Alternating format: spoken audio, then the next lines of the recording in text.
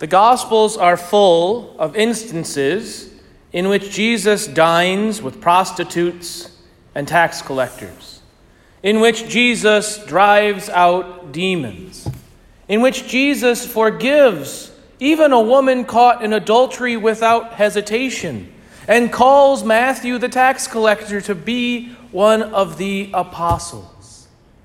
The Scriptures are full of Jesus being absolutely gratuitous with his love and with his mercy. And yet we only get this one instance of Jesus really going after people, of really getting upset in a way, of driving them out of the temple, of making a whip from cords. This should cause us great pause. We should ask ourselves, why is the Lord doing this? Why would he get so upset? But first, before we get into that a little bit, I think it's important for us to look at our own lives. So often in our lives, because we're rational beings, because we're relational beings, because we're emotional beings, we get so caught up in the material world. We get so caught up in our relational sins, if we will, or sins that come about from our social lives. I hear confessions almost every day, and it's always leading off with that. Bad relationships, eating too much, drinking too much, falling into sexual sin or temptation. We get so obsessed with that. When we turn to the Lord, and what do we see him again and again and again throughout the Gospels? He doesn't turn a blind eye to that. He always calls us to repentance and to sin no more. But he loves the people deeply and powerfully in those moments and is extraordinarily generous. And yet when he goes into the courtyard of the temple and finds them selling things and money changers and it becoming a place of commerce, he drives them out. Why is this? Again, well, look at the Ten Commandments. The Ten Commandments that we heard from Exodus. There are a couple instances of the Ten Commandments in the Pentateuch, in the first 5 books of the Bible. But this is our first go at the Ten Commandments. And we get these long exhortations around the first 3 commandments, which have to do explicitly with our relationship to God. You shall have no other gods besides me. You shall not take the Lord's name in vain. You shall keep holy the Sabbath. We are given these long paragraph-length exhortations. And then when we get to the sins or to the relationship that have to do with one another, we get short lines. Honor your mother and father. You shall not kill. You shall not commit adultery. And what Jesus is showing us in the temple, brothers and sisters, is that if God is not first in my life, everything else falls to pot. It falls apart.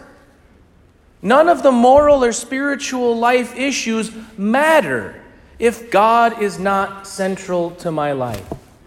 And it's such that we can even make the thing that we think is right. The Jews had to offer sacrifice in the temple. And because they were coming from all over, they needed to purchase these things. And because they were coming from all over, there needed to be money changers there to make transitions of currencies. That's not a bad thing. But the temple became the place where it was taking place. And that's the problem. And so often in our lives, we do the same thing. We bring those things in from the outside world. We bring those things into our own life, into our hearts. And if we remember from Scripture, St. Paul tells us, you are what? A temple of the Holy Spirit.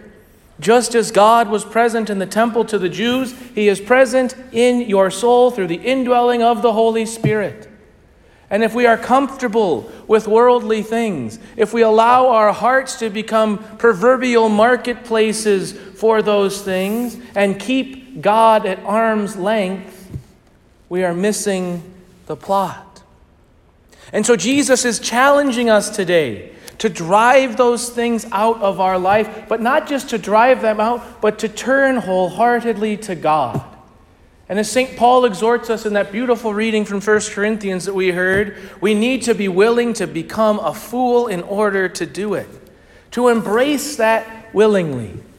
I remember a few years ago when I was here as a student brother, so 8-9 years ago now, I was over at a resident parishioner's home and at a Fellowship of Christian Athletes meeting. They wanted me to come over and talk with the kids about, being religious.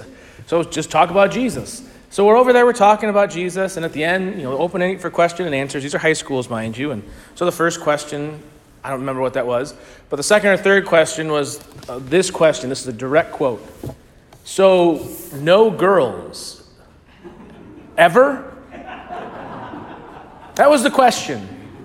And okay, you look back, and at that time in my life, it was just like, I didn't realize, because it was such a normal part of my life to live celibacy and to strive after service of the Lord in that way. But to a, 15, 16-year-old boy, that made absolutely no sense. Less sense than anything else he had ever heard in his life. But such is our hearts and our minds when we follow after the Lord. We're willing to be fools in other people's eyes, to be considered crazy or less than, because we have the Lord, imperfectly as we all have the Lord. And brothers and sisters, the Lenten season is this great privileged season for us to put God first in our life. If you get to Easter and you haven't had bread, or you've met your Lenten promises, thanks be to God for that. But if you don't love God more, you've done it all wrong. This is the beauty of this season. It's we strip things away, we push things out of our temple so that we can fill it and fill that space with love of God and emanate that forth to the love of our brothers and sisters. We do this through prayer.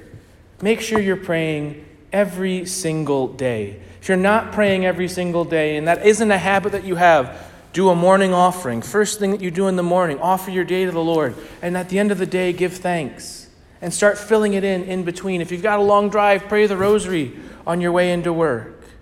Make sure you're opening your heart every day to God and the breath that He desires to breathe in and through you through prayer.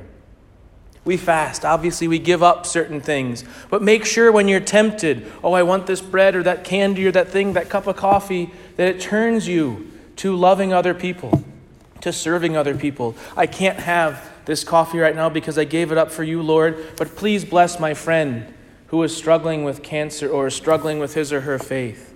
Now it's not just about giving up what I've given up, but it's about giving my life more and more to another. And also almsgiving.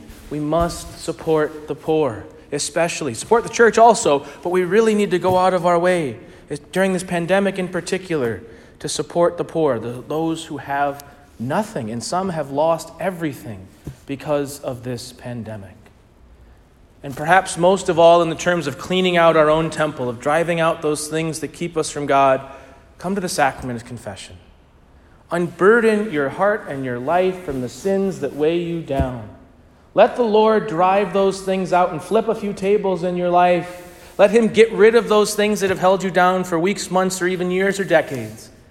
Let God clear out your temple and fill you totally with His grace, love, and mercy.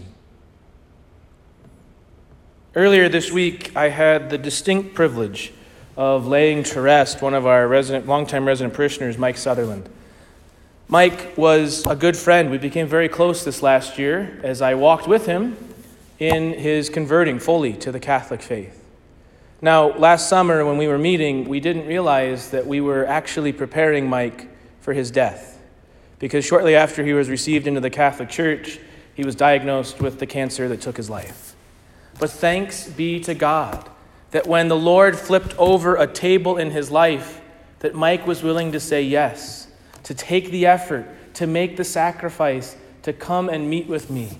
Because when he entered into that final battle, that final journey back to the Lord, he did so not from a place of fear and anxiety and dread, but he spoke and knew the Lord as a friend. Because he had been able to come to the sacrament of confession, be confirmed, received Holy Eucharist, be anointed, What a blessing it was to be with him. Brothers and sisters, we don't know the moment that the Lord will call us home. And so when the Lord flips over a table in our life, we should pay attention. We should listen to him, and we should follow his example.